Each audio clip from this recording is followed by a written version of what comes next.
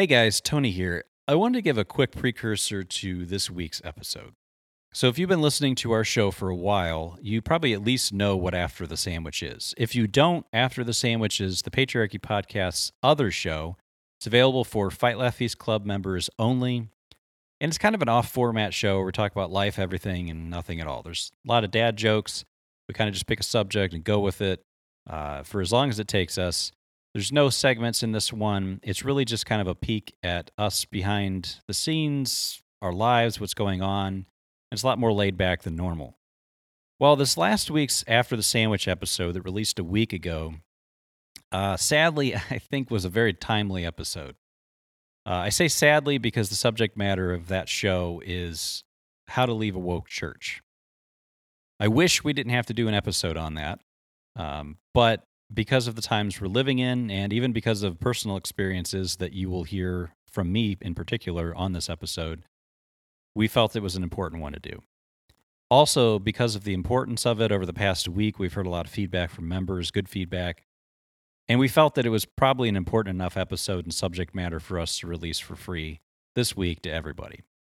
So again, normally After the Sandwich is available to members only, but this week you're going to get to hear it, even if you're not a member. Thank you to our members. You got to hear it a week early, and we'd encourage you to listen to it again. I think it's worth listening to again. I think it's a good episode, and it's some weighty subject matter that, unfortunately, in our times, a lot of us have to consider.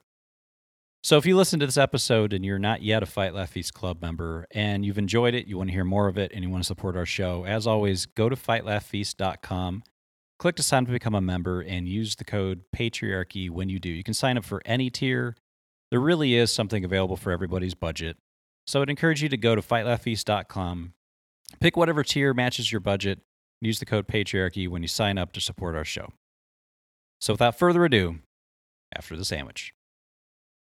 Rise up, O men of God, have done with lesser. Rise up, O men of God, have done with lesser things. Give heart and mind and soul and strength and serve the King of Kings. Lift high the cross of Christ, tread where his feet have trod.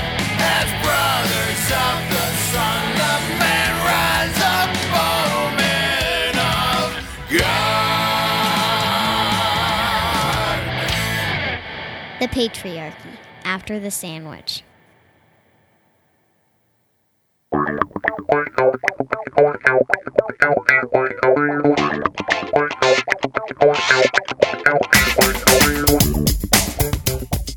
Hey, Joseph. Hey, Tony, man. I'm glad we got to be able to record this. I just got in. I went camping last night. Oh, where'd you go? Just this park near me. It was kind of cold. I took with me a tent and a case of beer, and I came home with a tent and a can of pee.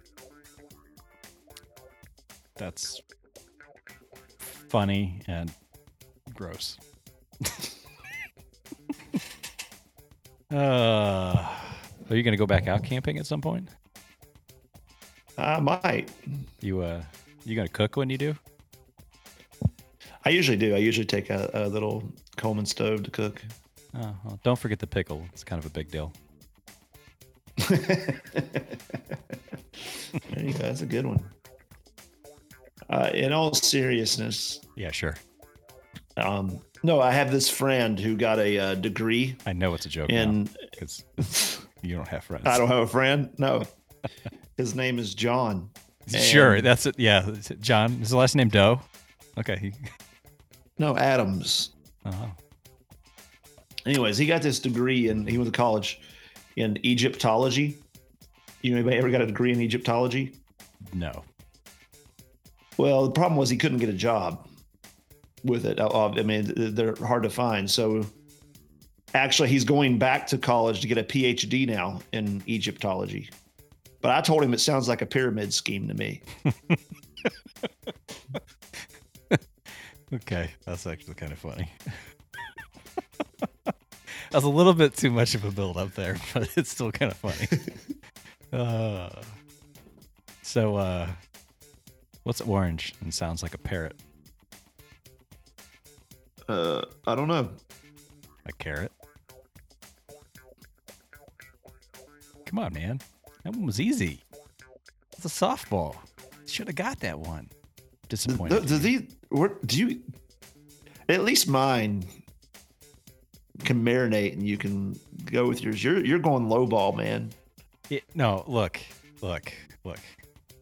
Yours don't marinate. Yours burn. Okay, they sit in the pan for so long and cook. Well, they burn. They're like a good Scotch going down. It's just like smooth with a little bit of burn. No, it shouldn't be that. Well, okay, yeah, a little bit of burn. Okay, not scorching. Okay, not like it's been sitting in the pan. Not like Starbucks coffee that just feels like they sat it there from 6 a.m. until the next day. It's just, well, you don't like coffee anyway. So what am I talking about?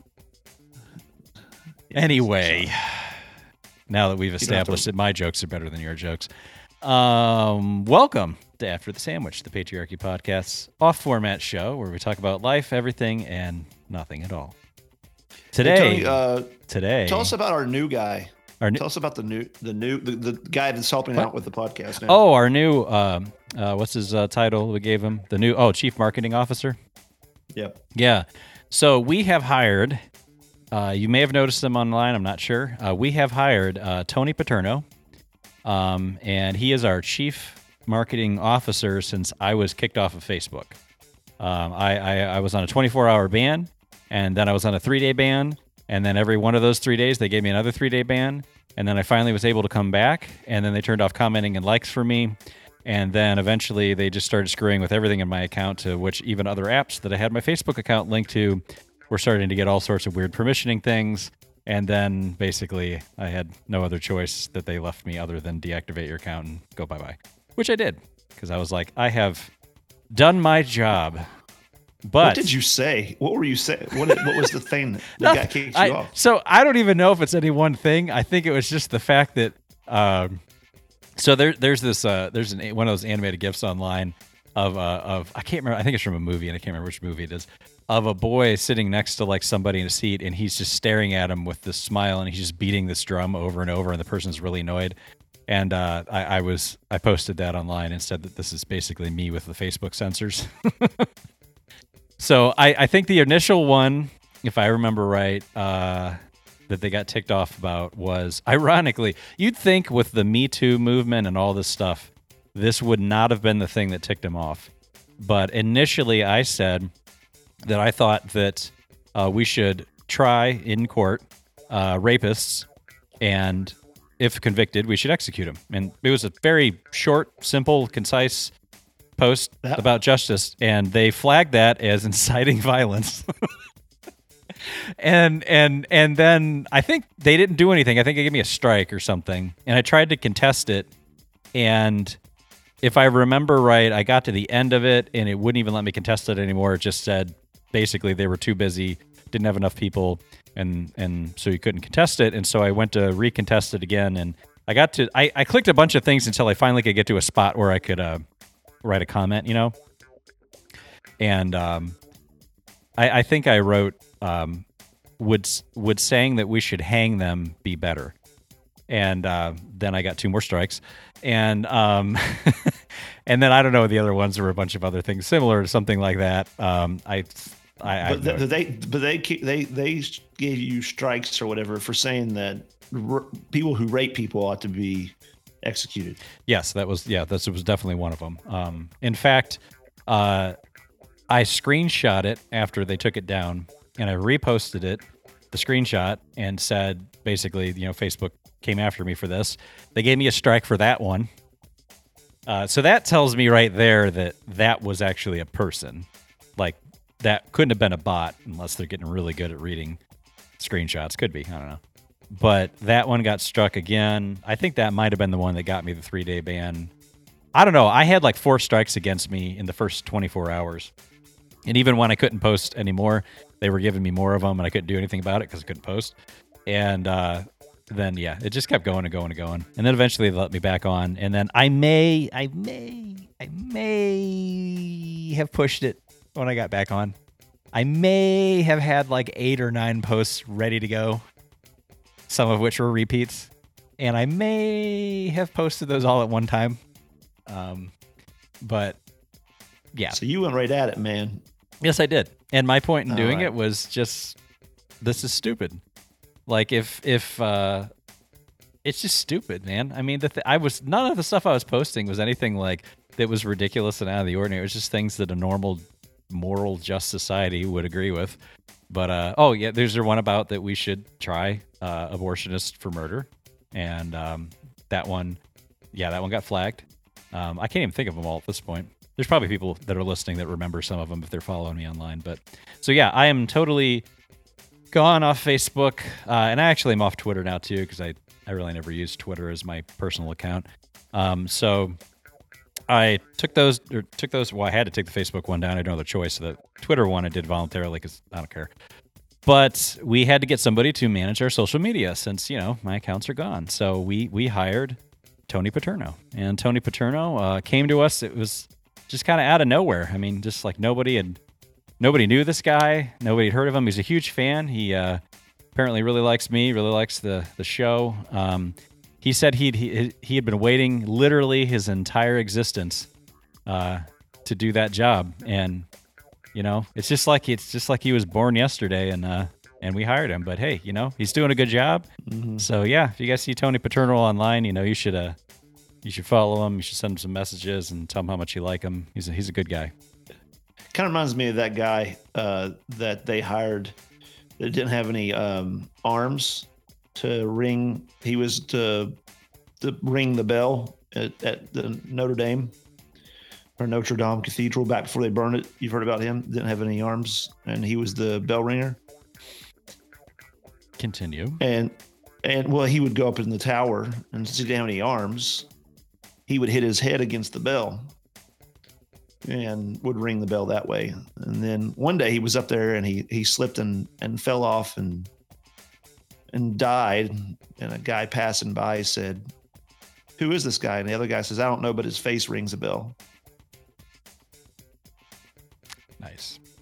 But then his brother, his brother came and was like, "Well, I'll take over the job." Strangely enough, I don't have any arms either.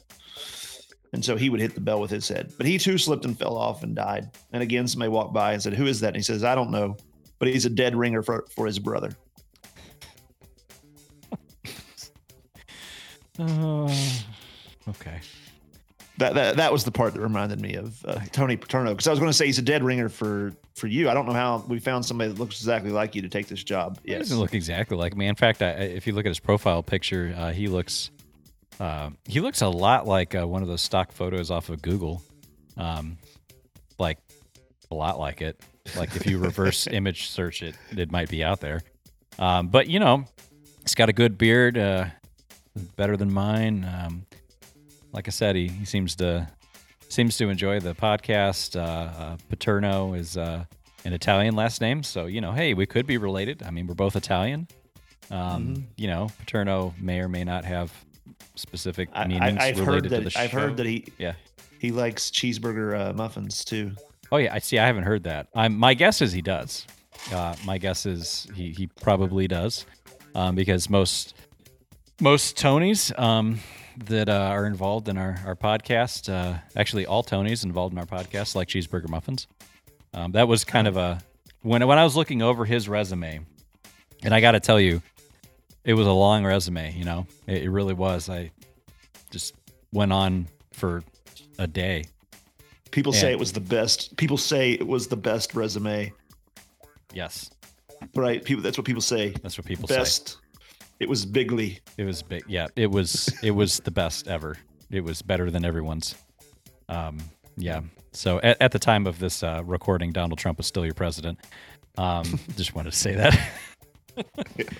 Anyway. All right. Yeah. We got to get to something for people who are like, okay, they're just gonna. Yeah. People are like, shut up and get to the point. So. There was a point to all that. There was a point. I don't know. The point was dad jokes. That's how we start the show. And I think I put the intro in before your last joke there. Sorry. But yeah. Anyway, so we are going to talk about. This has actually been something that's been requested for a while, I think. And this is something that is, I would say, near and dear to my heart, but not really. I wish I didn't have to go through it. But we're going to talk about leaving a church, and more specifically, leaving a woke church, or one that's going woke. So this should be an interesting discussion. Yeah. You know, we uphold the highest honor and respect for church membership, church vows. When you take a vow, actually, when you take a vow anywhere, Scripture expects us to uphold our vows. What is it? The Psalm 15, who can ascend a holy hill? And it's a man who keeps his promise even to his own hurt.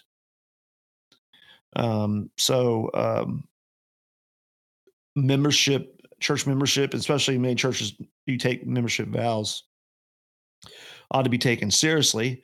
And I think many people do take them seriously. And so, but oftentimes or sometimes we regrettably find ourselves in places where either our theology has changed, and hopefully for the better, we've been reformed and practiced, and we're realizing our church is not there. Or we find ourselves in a church where it used to be solid, is now is drifting into weakness. Or you find yourself into a church where there's just some kind of conflict, and maybe it's a solid church and there's some kind of conflict going on with you. And so you're always trying to figure out, what do I do? How long do I stay? And those type of things. And especially now that, sadly, many of churches that are Calvinist and Reformed, some of them have gone woke, that they've begun teaching woke stuff.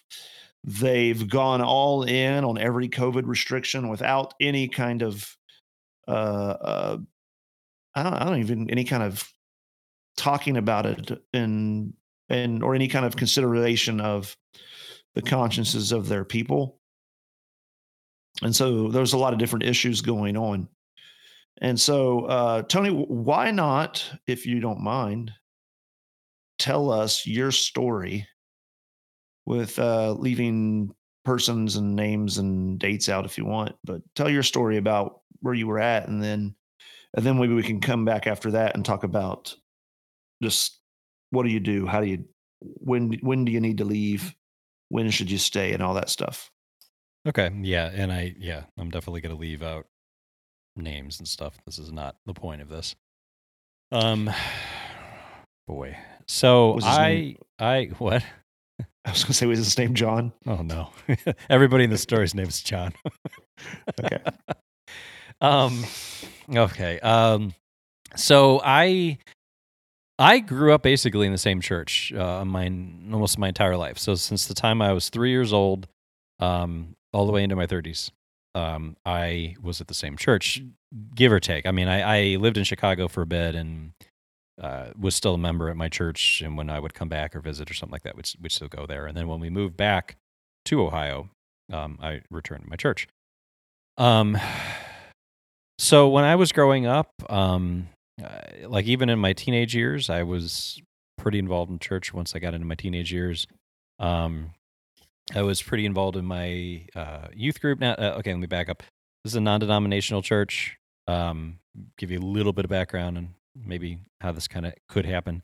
Non-denominational church, but otherwise pretty solid. Yes, dispensational, but that's most non-denominational churches. But so I grew up in this non-denominational dispy church. And the pastor was a good man. In fact, when I went to college, he actually came to my college and talked at men's conference. And I was super happy that he did. And we got to actually get to know each other even better. It's a very big church.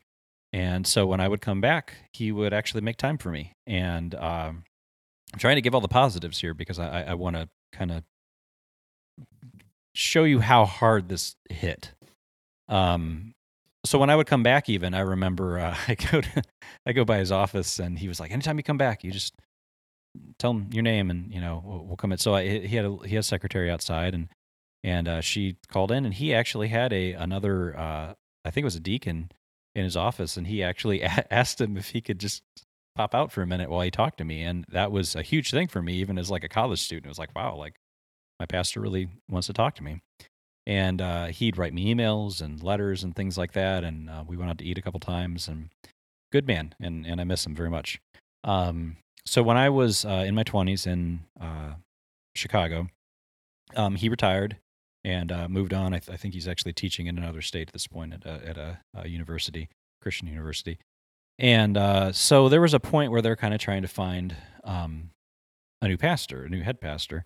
And so my wife and I ended up moving back. And at that point, they had a pastor who was only there a couple of years and just it wasn't kind of the right fit. So he moved on and went to go church plant, actually in another country.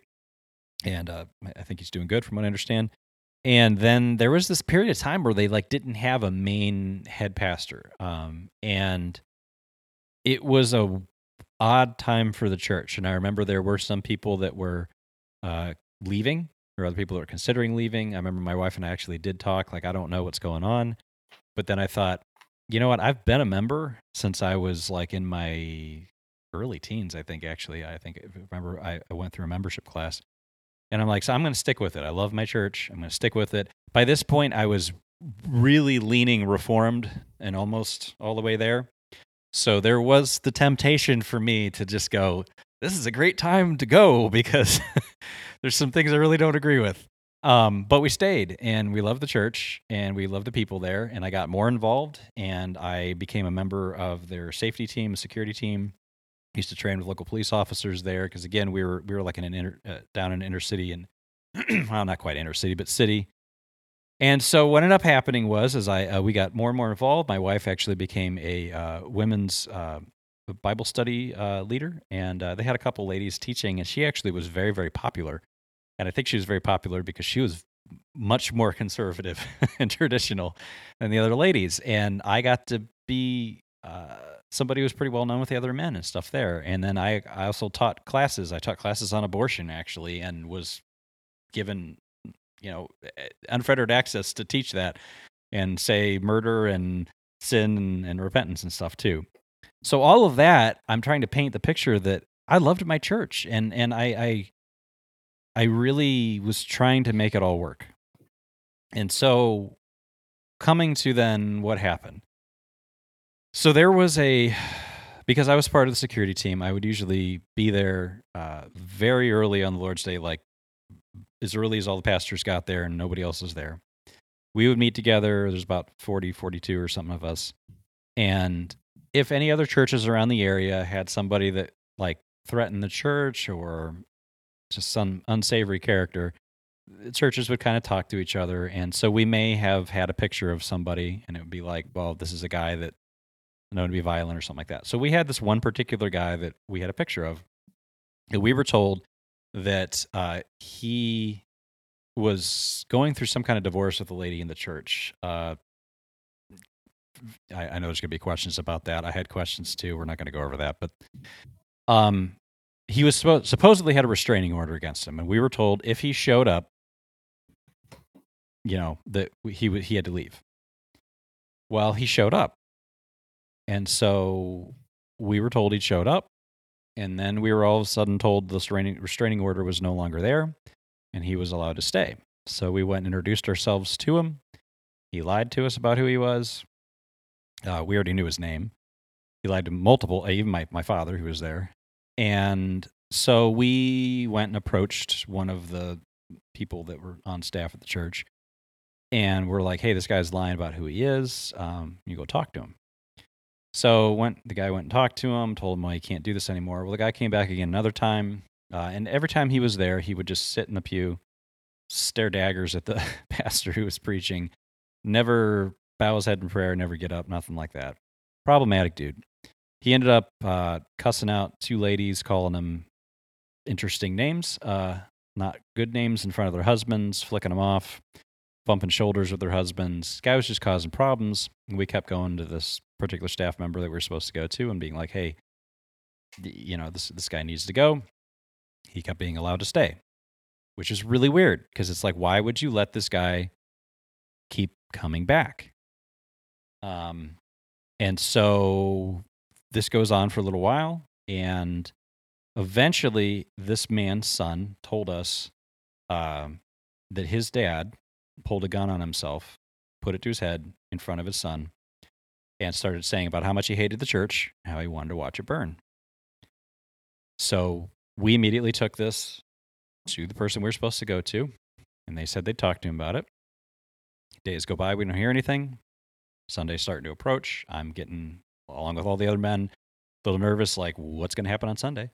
So we contacted again, and we were told there was a conversation that was had. Everything was good. So you can imagine a bunch of men with guns that are tasked to protect the church wanted a little bit more information than that. And so we asked, and we were told we weren't going to have any more information than that. And so I actually asked my wife and kids to stay home that week because we were told he was allowed to come back and he was going to be allowed to come into the church. So we waited for him, and he never arrived that week. And then I wanted to, along with other men, wanted to sit down and talk with this particular staff member and be like, what is going on? Like, I don't understand. So I eventually got a meeting with him, went out to a coffee shop and started to talk. And by this point, this is a good 2 or 2.5 months into this whole thing. And I was praying on the way there. I have no idea what to do right now because I feel like I want to stay at my church. Like, even with the disagreements in theology they have, like, I want to stay there. I love my church. I love my people. I have all this history there. These people are family. And yet at the same time, I feel like I'm putting my wife and kids in harm's way by bringing them there. So please help me discern this, because I felt like at that moment I just didn't have any discernment in it. Well, God gave me an answer, because we sat down to talk, and I'm not going to go through the whole conversation, but very quickly at one point he said, well, what it is that we had a guy come in from California to talk to our staff about racial reconciliation. And at that moment, my heart sank, because I realized God had given me an answer. And it wasn't one I was expecting. Like, I was not expecting that. And he proceeded to continue to just explain how it's not enough not to be racist. You have to be anti-racist, which, by the way, anybody that's ever listened to our Christmas Eve episode from 2019, you'll recognize one of our satire characters. And then just continue to keep going and going. And every social justice buzzword you've ever heard or phrase came out in that conversation. And my jaw was on the floor. I was just dumbfounded. I didn't know what to say. I asked some questions. I mean, he says not enough not to be racist. You have to be anti-racist. And I remember I just went, what does that mean? and so we talked for an hour. And at the end of the hour, I mean, I asked all sorts of questions. I said, so they said, we're going to be doing outreach into the inner city, and we're going to have to expect this kind of thing. And I'm like, what do you mean we have to expect this? Like, what kind of thing? And they said, well, violent people, which appreciate here for a second the fact that if you're trying so hard not to be racist, that you actually say something that's incredibly racist, right? So he's trying so hard not to be racist, and he says, we're going to be reaching out into inner cities, so we should just expect violence. So anyway, it just got to a level of absurdity in the conversation. I said, what do you think the Lord's Day is for? And he said it's for evangelism. And I said, I think the Lord's Day is for equipping the saints to go out and do evangelism, but it's not for the goats, it's for the sheep. And he said he disagreed. And there was lots of things came out, but it was very, very, very social justice-y. I thanked him at the end. I told him I loved him. I said, I have a lot of things I need to think about. I came home. My wife could tell it did not go well. And I said, I need to just pray and sleep on this, because this is so much more information than I thought I was going to get. And I did. And then I wanted to contact my head pastor at that point. And to give you an understanding, we had a ton of pastors at this church, but my head pastor did know who I was. Every Sunday morning, he would pat me on the shoulder, and he would greet me by name. He knew who I was, again, because of the team that I served on in the church. And my dad and I both actually my dad sent an email on behalf of our family, basically, and requested that if we could talk to him. It was a very short email. It wasn't, we were not the guys that were like, hey, okay, can we talk about the color of the carpet in the church, please? We're not that people. So we just said, hey, we just have this particular issue we'd really like to talk with you about. Would you have time to meet? Well, his secretary emailed back and said, no, you should go meet with the guy who I already met with. So I said to my dad, just email again. Let's try one more time and just say, but we'd really just, so he emailed and said, we just would really like to meet with our head pastor, about this. We've already met with, this particular gentleman. And we were told again, no. I had asked another assistant pastor that I knew and loved if I could have the phone number of the head pastor ahead of time so I could call him. And he said, no, we don't give it out. I was told by other people they're not going to bother him with this. And so we had 3 gigantic problems, one of which was the violent man, another of which was the social justice thing, and another of which was a pastor or an ecclesiology that basically, when I had a disagreement, wouldn't talk. And so after a lot of prayer and months of this going on, we had to make the decision to leave the church of my youth that I had been at for 30 plus years and a member of for over 20, a serving member, a teaching member. I documented out what I could in order in a letter so I could send it to the head pastor, and I sent it to the assistant pastor that I knew as well. At the end of it, basically saying that I was, regretfully revoking my membership, but I said I'm doing this in one last-ditch effort to try to save the church of my youth that I love. And I used those particular words, and then I signed it myself, my wife, and every one of my kids, because I wanted to make it hit home that they were losing us all. And so a little belabored, sorry, but that is unfortunately how I had to leave the church of my youth that I loved and I still love very much. What Tony, do you think was the thing that was the thing that broke the fellowship? Like, obviously you probably could have worked around the issue of the guy, I'm guessing. Right. It caused you some problems. But I don't from what I'm hearing, that's not the main thing. What was kind of like, this is the sign. This is what it's the thing. Yeah, so I don't want to downplay the importance of obviously protecting your family and yourself, and again, there's a lot more to those stories in there too, but I was still very concerned about that. But yeah, I think the thing that accelerated it all, I guess that's probably the best way to put it, was finding out about the social justice thing initially. And it was just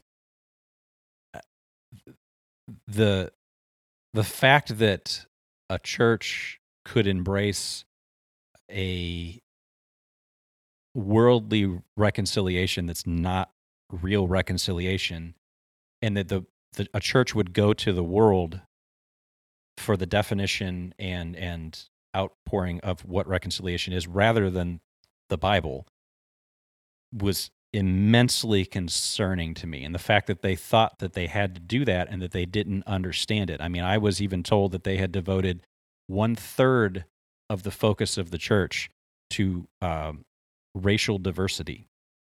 And those things were, that to me was so concerning. But again, I guess what broke the fellowship completely was, because even in then, I was still in so much disbelief that I'm like, there has to be, I have to be getting this wrong. This guy had to have explained it to me wrong. This couldn't be happening.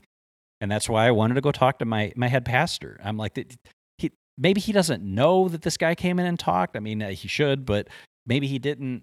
But the thing that there was just no, it was just no. It was just, you have to accept this. And no, we're not going to have a conversation. We're not going to have an explanation. No. And I told you the initial story of my original pastor to juxtapose those, because I mean, I'm sure that's how you are with your church, and I've known other pastors that are this way with their church, in terms of they're open to talking to their people. They're their shepherd, and they're there to talk to them. Even if you have even if you have the guy that's like, I want to talk to you about the color of the carpet in the church. I mean, it's annoying as all heck, but I'm sure you're at least going to have some semblance of a conversation, at least in the onset. I mean, if it's like the 30th time he's coming to you, yeah, maybe say no. But that, I think, to me, that was the biggest. That was probably the nail in the coffin for me. Was just when it was just shut down. There was no conversation about it. There was just, accept this thing that has destroyed denominations, not just churches, but entire denominations, just decimated them. Just accept it. And it was like, I can't do that because I love my church too much. I love my people, and I love the gospel. Like, I love the real reconciliation that the Bible has to offer, and only the Bible has to offer. I don't know if that answers your question. That was I think it does. I was trying to get at is that it was not just one issue and you were out. It was, you had some questions, you tried to work through it, and you reached a part where there was no moving forward. And to be fair too, like there were other things I disagreed with the church that I didn't go and talk to them about. There were, and it wasn't things that I was like, stewing in or anything like that. It was just, I would have rather just sung psalms and hymns, and they sang other kind of very upbeat things, and there was a lot of weird stuff with the worship and stuff at the front, but there were other things. They were starting to lean reformed at one point. They embraced the doctrines of grace, and they were starting to go that. Do you know what I mean? So there was this kind of hope in my heart that it was like, okay, look, there's these other things. I can overlook these things. I can work through these are not that they're not important, but these are not central, issues of salvation or something. And it looks like everybody's kind of heading in the right direction. And anyway, I add that in there because I know that there are going to be people that are just like, well, I'm at this church, and, I'd rather them only sing psalms and they sing hymns, that kind of thing. And it's like, there are issues that matter, and then there are issues that matter. Mm-hmm. Yeah. Well, there's this quote that I want to read to you. Give me 1 second to find it here. There's this quote. I think this is very helpful because it's going to help us lay the groundwork for the people here. Because what we want to talk, as we're talking about, and as you laid out, we're talking about what happens when you have to leave a church, and it's really, you think about it, we confess, at least in our church, we confess the Nicene Creed and the Apostles' Creed, and both of those say that we believe in, like the Apostles' Creed says, I believe in the Holy Catholic Church, and the Nicene Creed says, I believe in one Catholic and Apostolic Church, one church. Mm-hmm. And so the idea of hopping churches, which happens quite a bit, is very foreign to the Bible, right? It's not quite the way that things should be. You can't imagine, if you didn't like the church in Corinth, well, I guess you can move your whole family to another town. But you're not, there's not like 18 churches on every corner. Right. Yeah. Right. You're there and you're working it out. And there are times to come out. I mean, that's what the Protestant Reformation was, actually, as an attempt to reform. And then as they were kicked out, they were forced out. They, in one sense, I would argue that actually there was a split there, and they kept going. The reformers kept going in the line of the church that came before, the true church. But there was this sense of division that happened there. But it's really not meant to have all like a smorgasbord of churches, a buffet, if you will.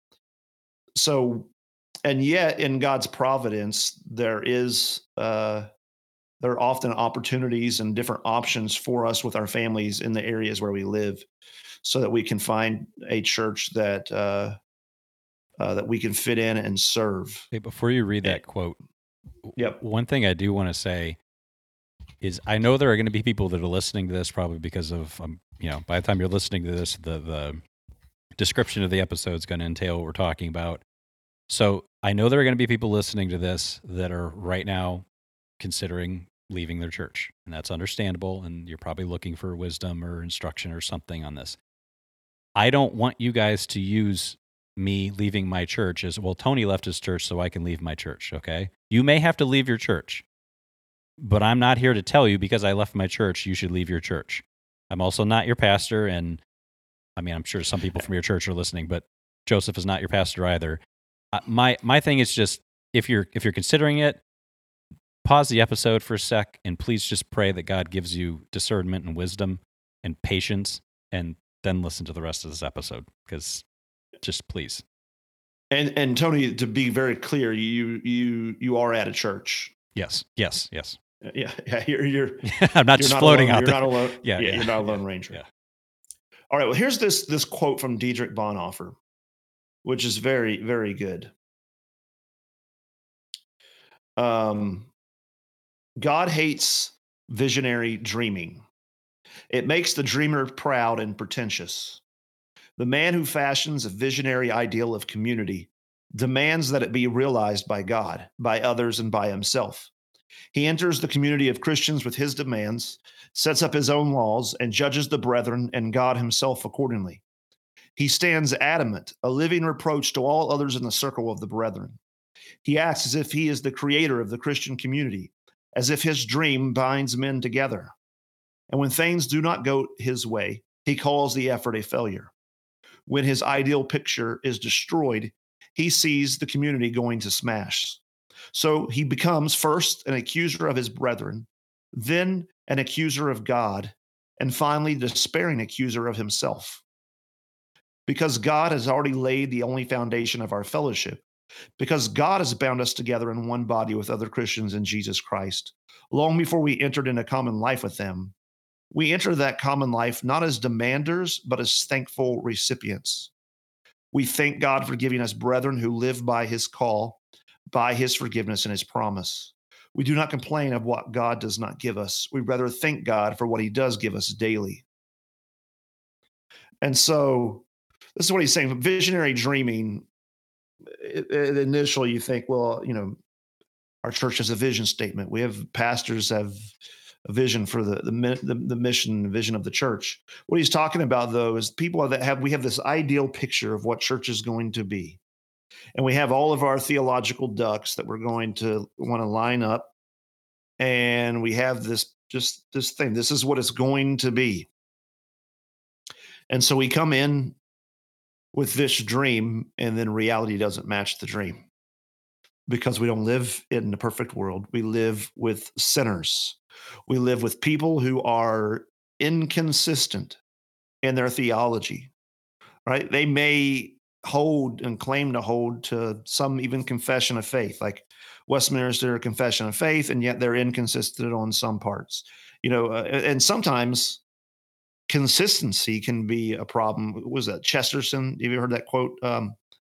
What is it? Foolish consistency is the hobgoblin of small minds. Nice. Something like that. It's sometimes consistency can be bad. There's wisdom on applying things. So anyways, you're at a church, you've got this vision of a church, and all the theology is not hitting. And then some issue or bad thing happens. And our temptation is like, well, I'm out of here. I'm gone. This isn't hitting my vision anymore. This isn't hitting what I think it ought to be. And that gut reaction, we have to check.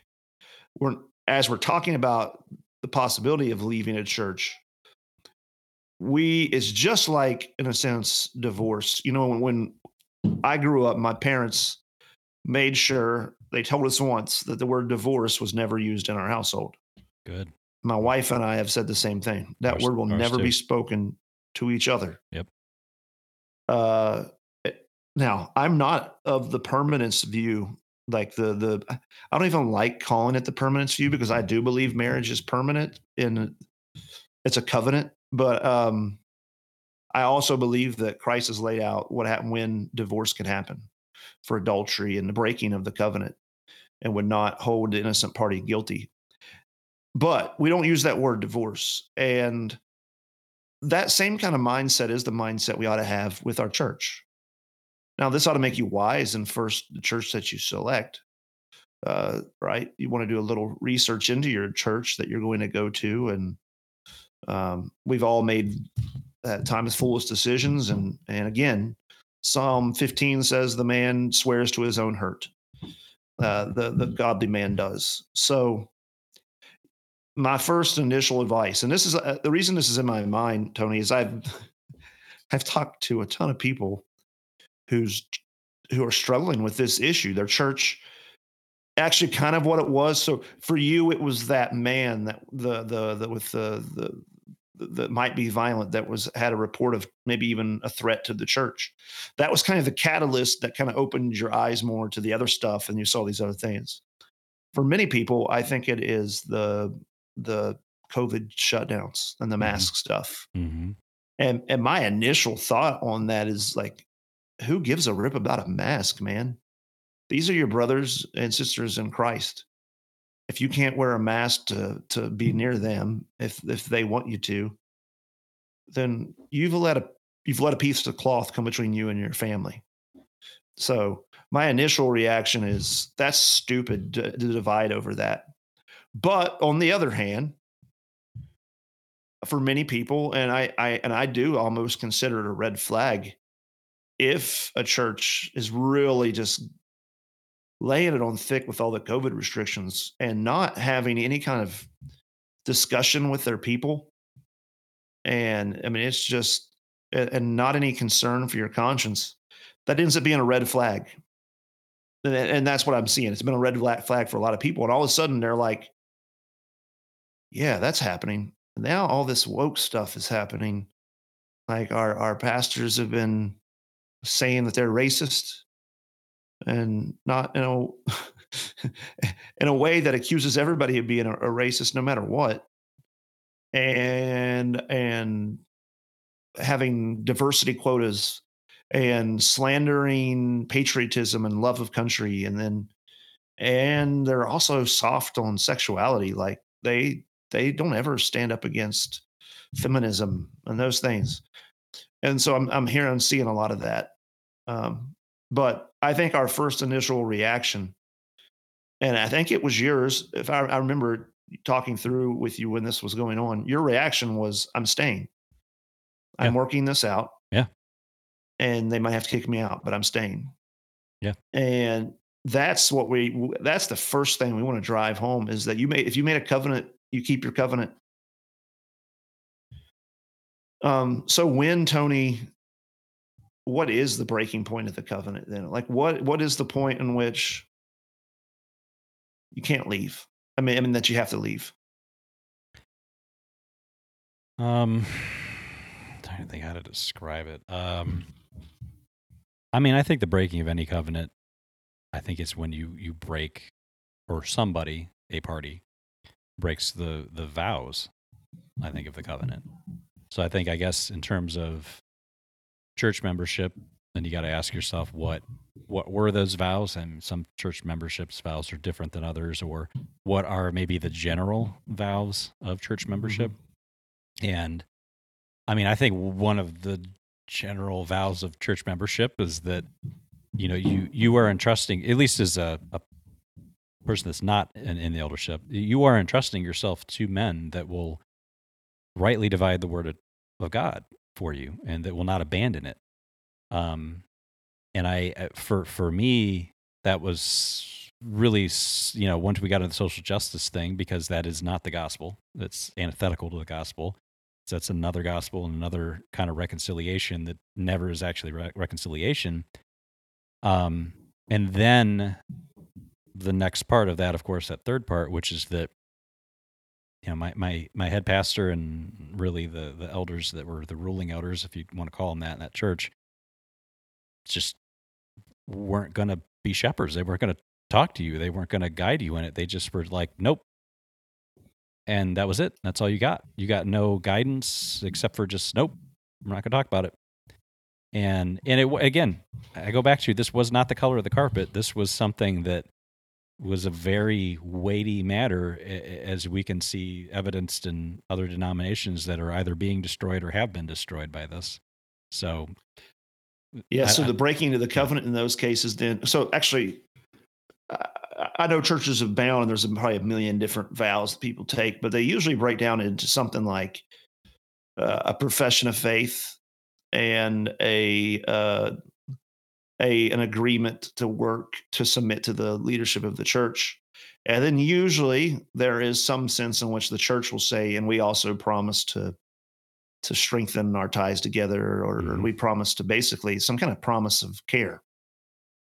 And so you right, when you go to a church, you are in a sense pledging your submission of obedience to pastors and elders or deacons, whatever church you have. I mean, whatever the ecclesiology of your church. And obviously you're doing that to sinful men, no matter the best of church, right? You come into my church, you're pledging allegiance. No, you're not pledging allegiance. You're pledging. I pledge allegiance to Joseph Spurgeon. No, that's not right. That's what we do every Sunday. We raise our hands, put a hand on our chest. Okay, we're gonna need a new co-host for this. Hey, you know what? This is good though. I lose a co-host, but Jeremiah over there, Cultish, gains a new episode. No, but we do. You do take an oath to submit to the leadership of the church. I'm a sinful man. I know my sins. I fail. I'm not on purpose. I'm striving to do what's right. But there's failings in every pastor, is the point I'm trying to make. And love covers a multitude of sins. And so you can be at a church, and most people are, where we know that there's all kinds of issues, minor issues where we might have disagreement. Might have a difference on eschatology. You might have a difference. In our church, we have unity on the issue of baptism, charity on the issue of baptism. So you might have difference on the timing and mode of baptism. So that's a pretty big deal there on that difference. So there are things that are, you can have differences on they don't rise to the level of necessarily destroying the faith. But then there are things when there's like false teaching, and the woke stuff is false teaching because it's a different gospel as you've laid out. Yep. And in that case, your covenant is in the process of being broke. They go woke, the covenant's broke. I think we need even some charity on that. So sometimes, like I said, pastors are sinful and sometimes they're stupid. And they may be speaking things, and we're often stupid, and we may hear things that they're not intending.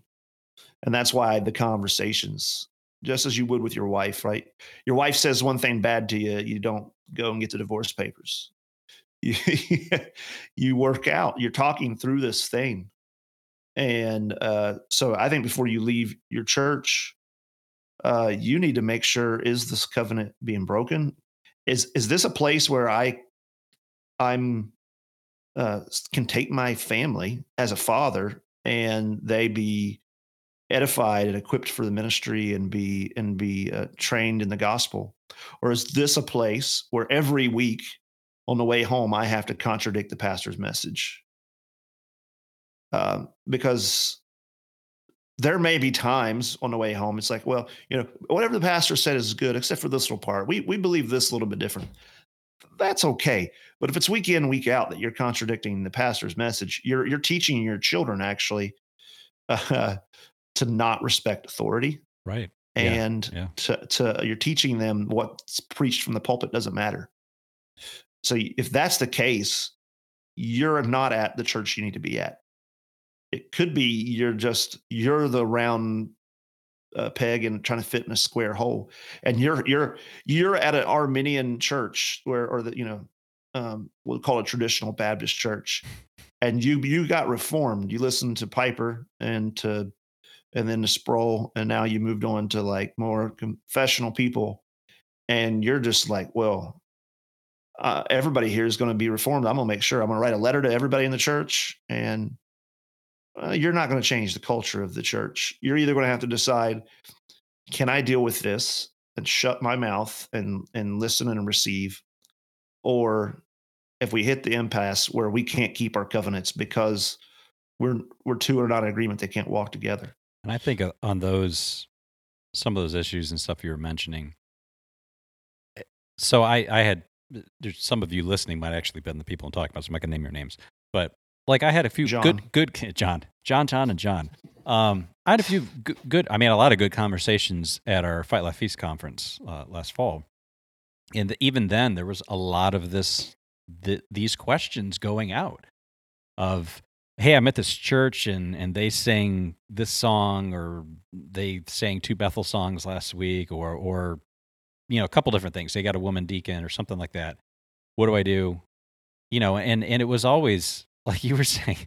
One of my first questions was always, have you talked to your elders? And it was like, some of you are laughing because you probably remember these conversations, and they're like, no. I'm like, well, you should go do that. And then the other thing was, like you were saying, there's some of these things you have to ask yourself, can I work through this or not?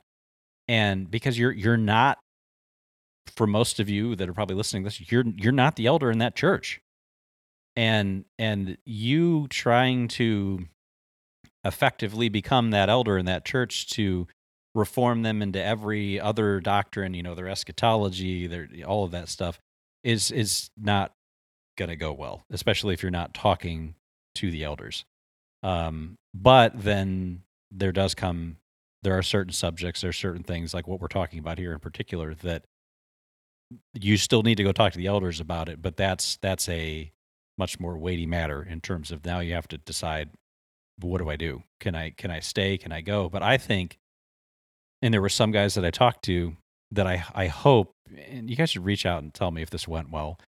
I hope it went well, because there were some of you that talked to me and said, every time I want to talk to my elders about such and such subject, they've met with me and they've talked with me, and it hasn't become heated, and we've had good conversations, and they've asked me to teach a Bible study class or something like that or whatever. And it seems like you guys are having conversations and they're listening, and not necessarily what I mean listening, like not that they're always taking your side on it, but there is an actual like brotherly conversation going on, and there's trying to have something work out in that. And I hope that's went well, but that is not what happened in my case. And maybe we get into that then, Joseph. That next part is what happens when you hit that impasse. Yeah, I wanted to say one more thing about that. I know we're beating a dead horse before we get to that, but it goes back to that visionary dreaming thing. But in one sense, we all have this idea where we think we're going to be like, we're the next Martin Luther. Like we're going to nail the 95 thesis on the door. We're going to, there's been a couple people that I've met with that had.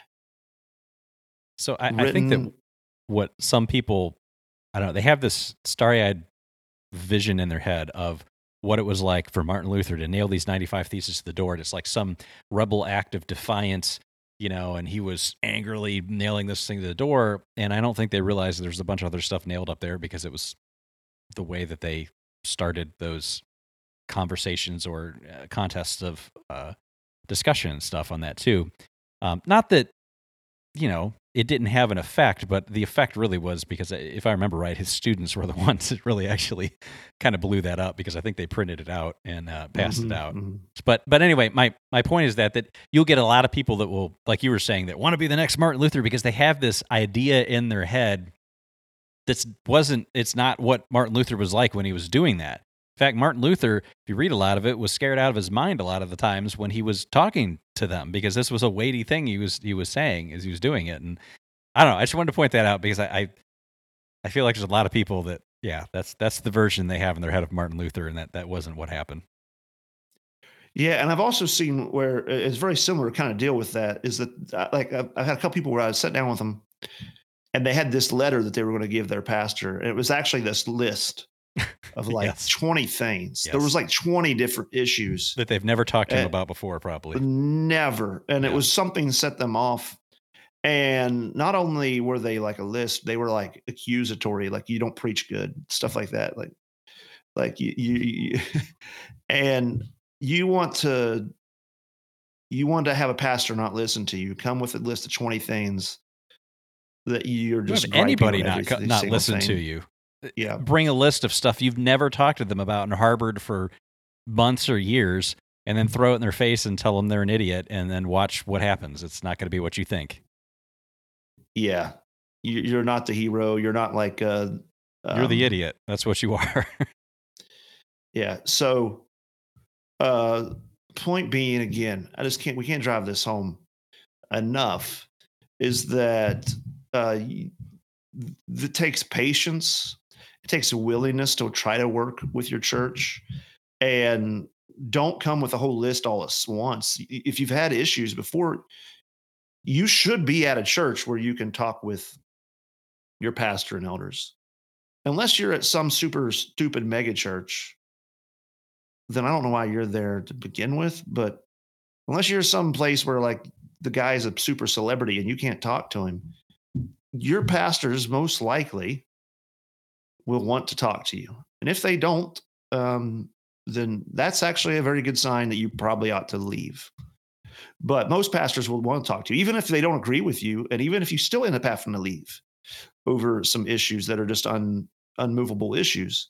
They're willing to talk with you, and they would rather you talk with them as you're dealing with them, and then until you wait to the last minute and you're like, I'm leaving, and here is my my middle finger to you in the form of this list. Yes. That's a good way to put it, because that's basically what it's like. It's like you've been harboring this bitterness for how long, and I mean, they'll look at that. I know I've heard the stories even too. It's like this guy gave me this whole list of that I've never even heard of. He's never talked to me about this before, and now he's leaving. He's taking his whole family with him. Like, what the heck happened? You know? And it reminds me of Office Space. He's like, "Where's my stapler?" He burns the place down. He burns at the end. I just wanted my stapler. I just wanted you to stop singing those songs. Like, yeah, that's exactly. It's just this weird. And you know what? Part of it, I honestly think part of it is we have this pseudo confrontational culture, right? Where we're big and brave when we're online and we can post something on Facebook or Twitter or whatever. And then like when it's in person, like you're not going to say a word. And it gets to this where you're big and brave when it's like this faceless thing. So it makes this breakdown of that this is another person. And then when you get in person, you don't know how to deal with them because you're used to dealing with a profile picture. And it's a weird break. I mean, I'm not saying that's an excuse. I'm just saying I think that's kind of where our culture is going with it. So we have this kind of weird, everybody's triggered, but nobody wants to talk about it. And then it's like that's I think how it blows up at the end. And to be clear, the letter that I wrote at the end was not this long list of all of this stuff. It was I went from the beginning of when I learned of this guy, and I just kind of tried to track it historically, and then basically say why I was concerned at each point. And then at the end of it, just kind of ended out being like, and I wanted to talk about it, and I tried to talk about it, and I wanted to stay, and all of that. But it was not this bullet point list of all these other things that they had not heard about. It was actually everything they had heard about and everything I'd been trying to talk with them about for months and months and months. And even in the end of it, it wasn't a big, middle finger, whatever, I'm leaving.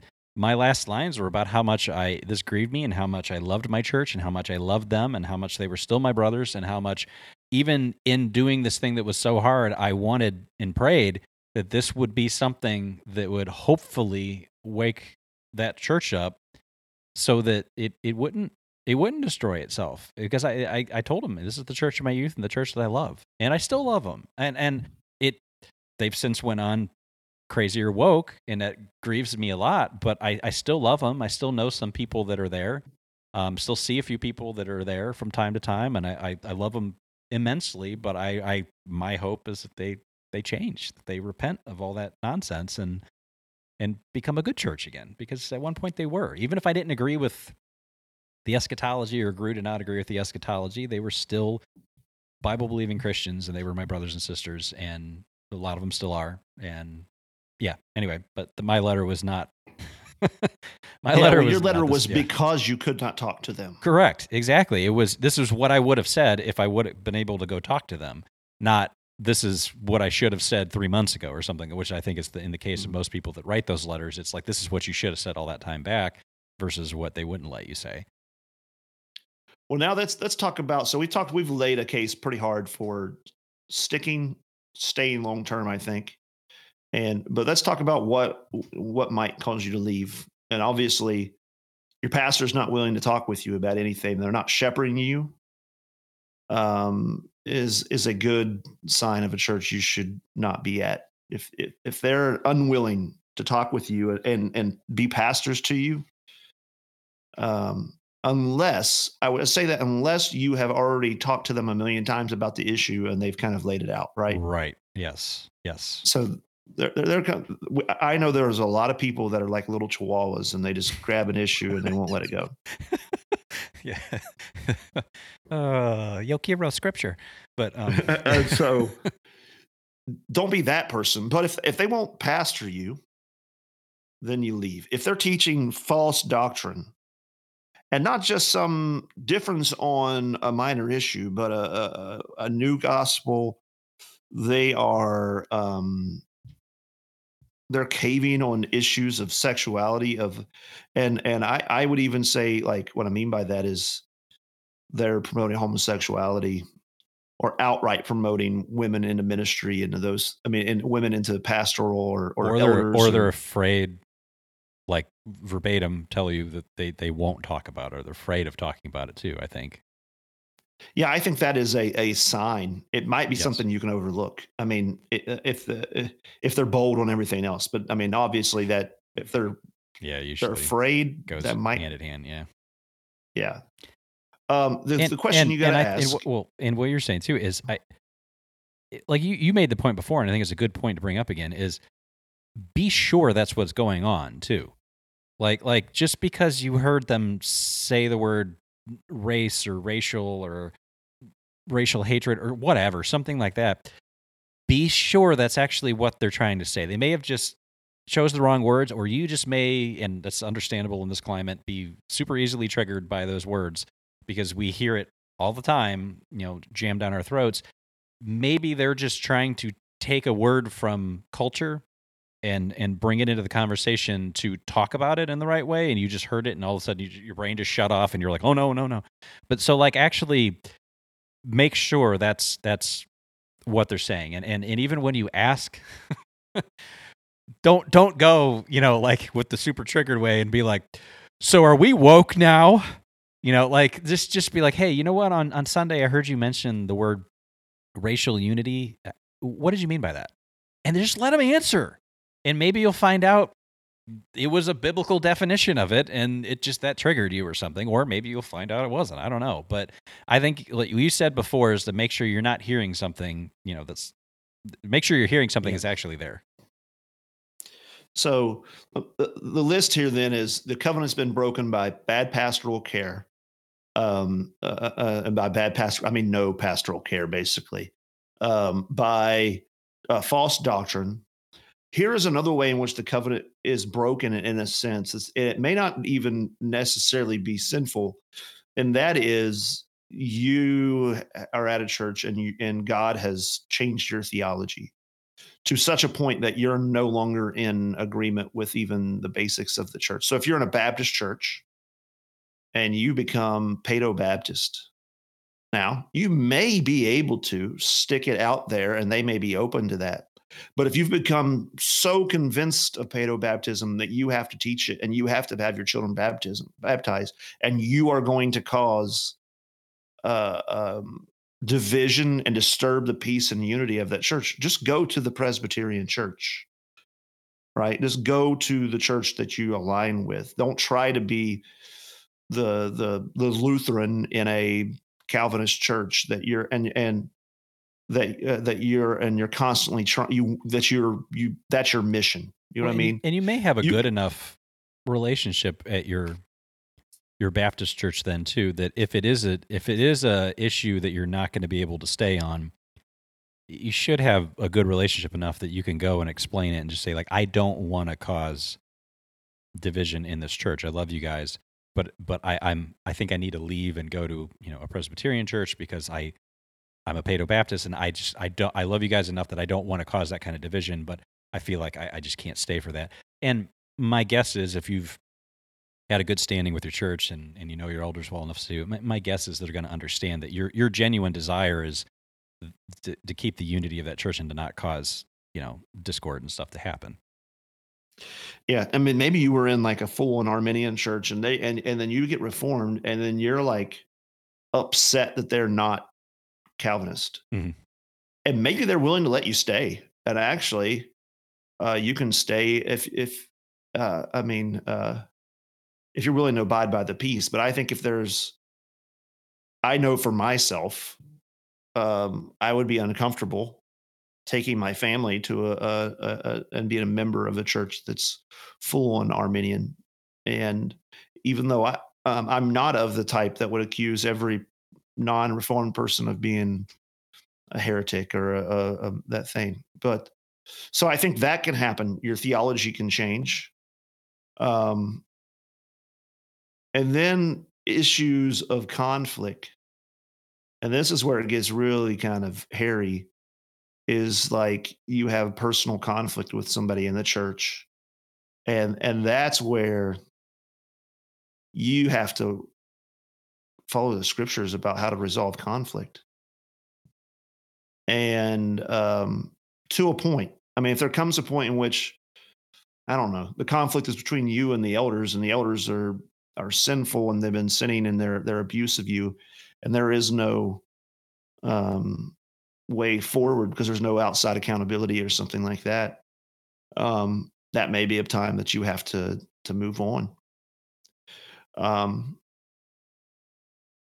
So bringing that back around, your church making everybody wear masks, they're become woke, and they're not they're kind of a new Calvinist, and you're a Presbyterian that's been going there, and you're really Westminster Confession of Faith. You want the Psalms and stuff.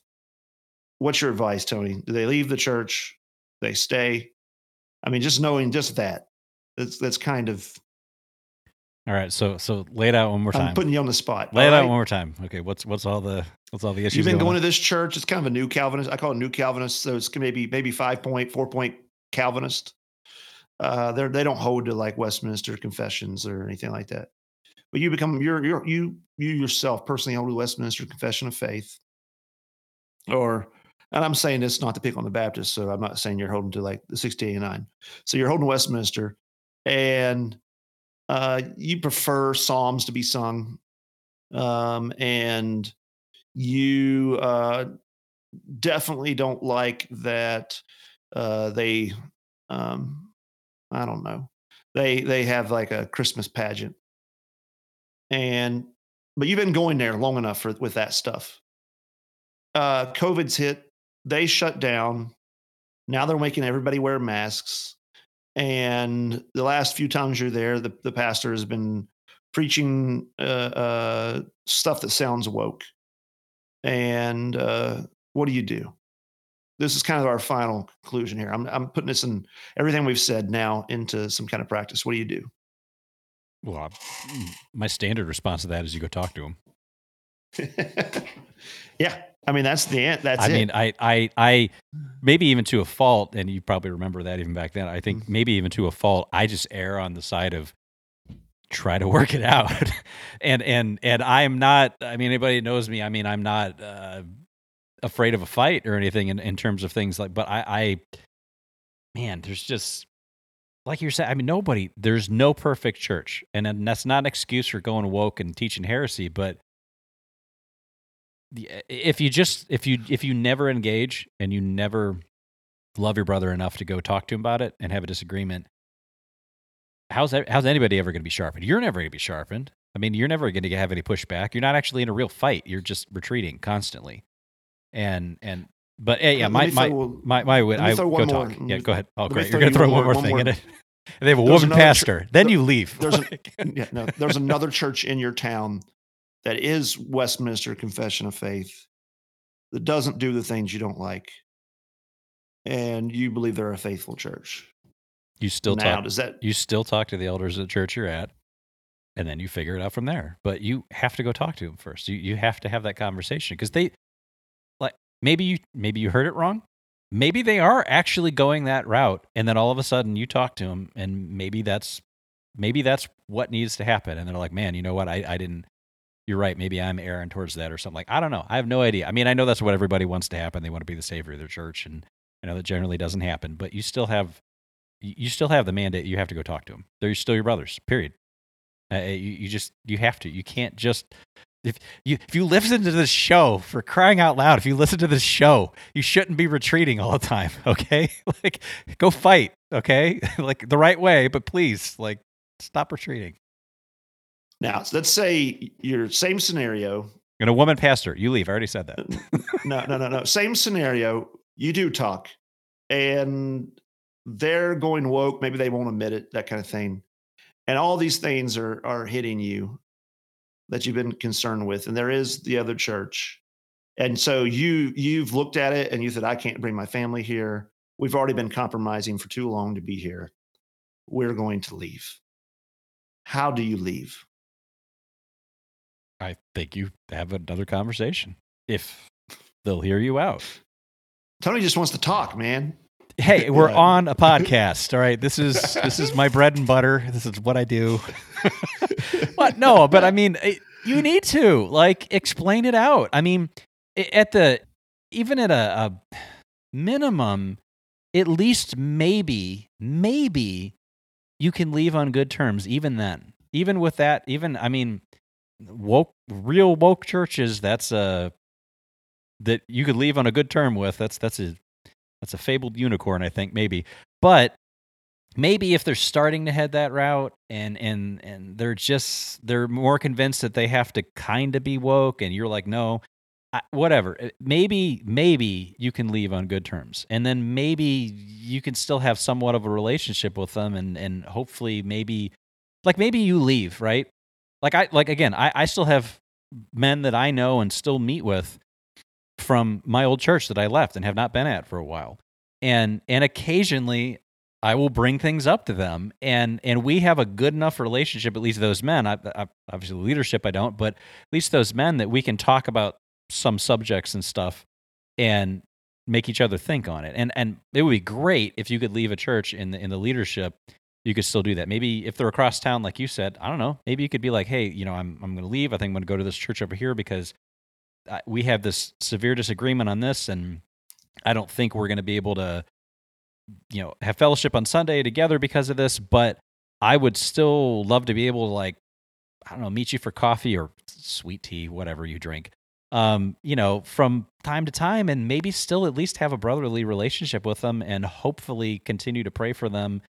And maybe God will use that to help bring them out of that. I mean, the Corinthian church, right? I mean, yeah. They turned things around. So, and I'd like to say this to give our listeners some ease on their consciences if they are in that circumstance, and you do have to leave. And that is, I don't think it is a sin to look out for where your family needs best, and to go to a church where you're going to be able to be equipped for ministry, and you're going to give yourself into ministry. It may be that's what God calls you to, rather than to stay at a place where you're completely frustrated all the time and you regret going to church at. Again, it's not the ideal thing in our world where people can hop from church to church. But God has in his providence afforded us this opportunity where we can find a like-minded church. And it may be the thing where you have to move your family to find a like-minded church. And you should do that with faith. Not, there's a sense of regret, I think, of, like, as you're saying, a regret of broken relationships. But you can do that with faith, trusting the Lord that even broken relationships can be repaired in time. Um, but so you got to have faith in whatever decision you make here. But the point that we've been driving home over and over and over and over and over again is you do so in such a way that you're honoring Christ, and you're not disrespecting the authorities of your churches, and you're not burning all your bridges. Well, and I give a little bit of advice from after we left. Do yourself a favor and don't just jump into the first like Reformed church that you find. Okay. I'm not saying that God might not bring that to you or whatever, but just don't church hop. I'm not advocating that you just go forever, without a home church or something, but just be careful. Be careful that, so for instance, for me, just to give you an idea, I came out of a dispensationalist, non-denominational church. Okay. I came out of the very big worship band up front, all sorts of, whatever going on. And then I was already reformed by that point and had been there for a while, really wishing they would knock some of that stuff off. Again, not the reason I left, but that was still there. And so pretty much coming out of that, any Reformed church, like at all, looked phenomenal to me. And so just be careful with that, because even as we were saying earlier, there are Reformed churches that are going woke and things that are going on there. So just pray, maybe write down some questions or topics and, go out to coffee or meet the pastors, you should be. And go out multiple times to get to know them. If they have you over to home or have them over to your home, and just say, hey, you know what, I'm going to throw out some topics and maybe some names or something, and we don't have to agree on it all. I just kind of want to know what your thoughts are, and just toss them out there and let them talk about it. And it maybe you throw out there like, eschatology or something. Maybe they say I'm millennialism and you're a post-millennialist or whatever. That's something you got to decide. Is that something that I can be okay with if everything else is pretty good? Or you throw out, hey, Beth Moore, and they're like, I love her. And then you're like, okay, next church. Like you're going to get to know some of those things. And I think that might be a good thing to do. And so like take your time, but not forever. But just be careful. Cause man, when I came out, it was like, cause I'd been in that church for so long. Right. And it was just like, man, every Reformed church was just like, I'll take that one, and so just be careful on that one, and do your due diligence, and maybe even just sit down with your wife and figure out because again, those are things too that, I sat with my wife and started going like, what are things that you feel like, you need in a church? Because sometimes she, there was a few things she said that I just really hadn't thought of, as a man. So try to figure that out. What are the needs of your family, and where can that be met? And then go get to know the pastors. I mean, one of the best things to do when you get there is, at least from my experience, is be like, hey, introduce yourself. This is my family. I'd love to talk to you sometime or meet you and get to know you, outside of Sunday or whatever. And if like there was a few churches that were just like, oh, okay, call my secretary and make a meeting. And it was like, can I have your number or something? It was like a small church, and they were like, no, I don't do that. And it was like, okay, well, maybe I'll move on to the next church, and I found churches that were guys, the pastors, ones that even ones we didn't stay at, that were just like, hey man, and they write down their number, like within 5 minutes of meeting you, like, you call me anytime. Yeah, we'll schedule something this week. Let's go out for coffee and sit down and meet. It was like, okay, this is a church that I at least want to get to know, even if I don't stay here, like this is a church that I got to start here, that this pastor is willing to meet with me and he's giving me his number, and that's a good sign, at least a good starting sign. I don't know if you have any other things to look for. No, I mean, that's a whole nother episode. That's true. That's true. We're already like an hour and 20 minutes in. So sorry, this is a longer one, but I think it's warranted. I think it's helpful subject, in our times. So my final thoughts on this is, we've already kind of laid it all out. But my final thoughts is, if you do leave, do so in a good and godly manner, and you don't have to join the very next thing that you find right away. But man, do not get out of the habit of going and fellowshipping and worshiping with God's people. Yeah, and like you were saying with the moving thing, like maybe you end up having to move, but like if that next week going on that you're not going to be at that church and the closest church that you think possibly you can agree with is an hour away, guess what you're doing? You're going to drive an hour that next Sunday or something to go there. And I know some people, look, I get it. I have kids. You have kids. A lot of people listening have kids. I know it's a lot to get in the car and a lot to go like a long distance or something with them. And I'm not saying that's necessarily something you need to do indefinitely. You may have to move to go to that church if that hour-long drive is too long. But I do try to remind myself that the early church may have had to walk a pretty decent distance, to get to maybe wherever they were gathering, we have cars. So, like, I guess just take that with a grain of salt. Philippines, Tony, in the Philippines when I went, my wife's church, there were people that came every Sunday 3 hours away. A taxi you drive. Taxi is not like a car. It's a bike. Bike, yeah, it was a bike, yeah. Yeah, but that's my point. Is I'm not saying that's fun, and I'm not saying that, you maybe, depending on how your family takes it or the age of your kids, you may have to move or something, but it's not, if that really is the closest good, solid church and one that you're going to be going to long term, either suck it up and drive that hour every Sunday or move. But we drive like 40 minutes or something, which to me is not a big deal because I drive like an hour each way to work every day. But I know to my wife and kids it's more of a bigger deal. But we drive like 40 minutes to the church we go to now, and I'm fine with it. We just schedule.